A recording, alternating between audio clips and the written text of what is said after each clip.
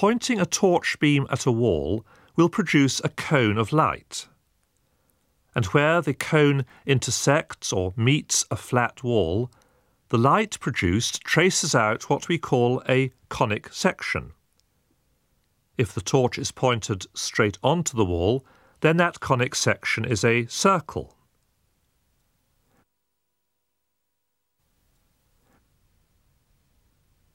Tilting it slightly produces an ellipse.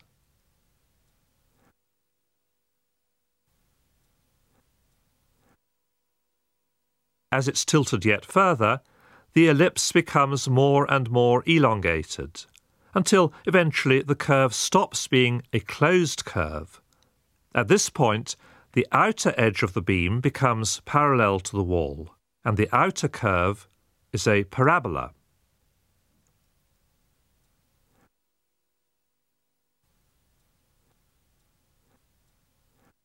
As the beam is tilted even more, the arms of the curve spread out, giving a hyperbola.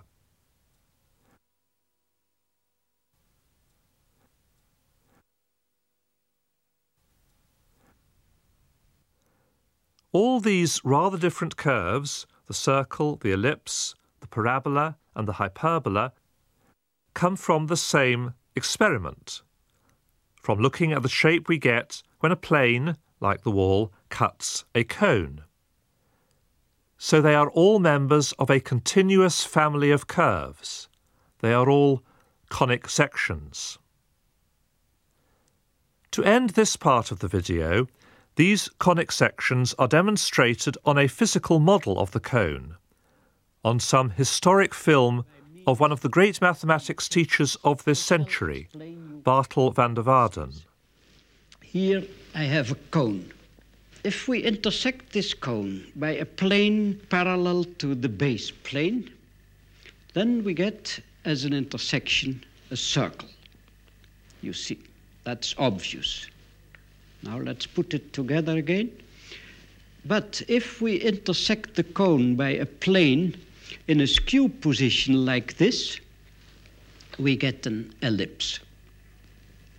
Now, I'm always astonished that this intersection has not the shape of an egg. It is just as large here at the bottom as on the top. This is an ellipse.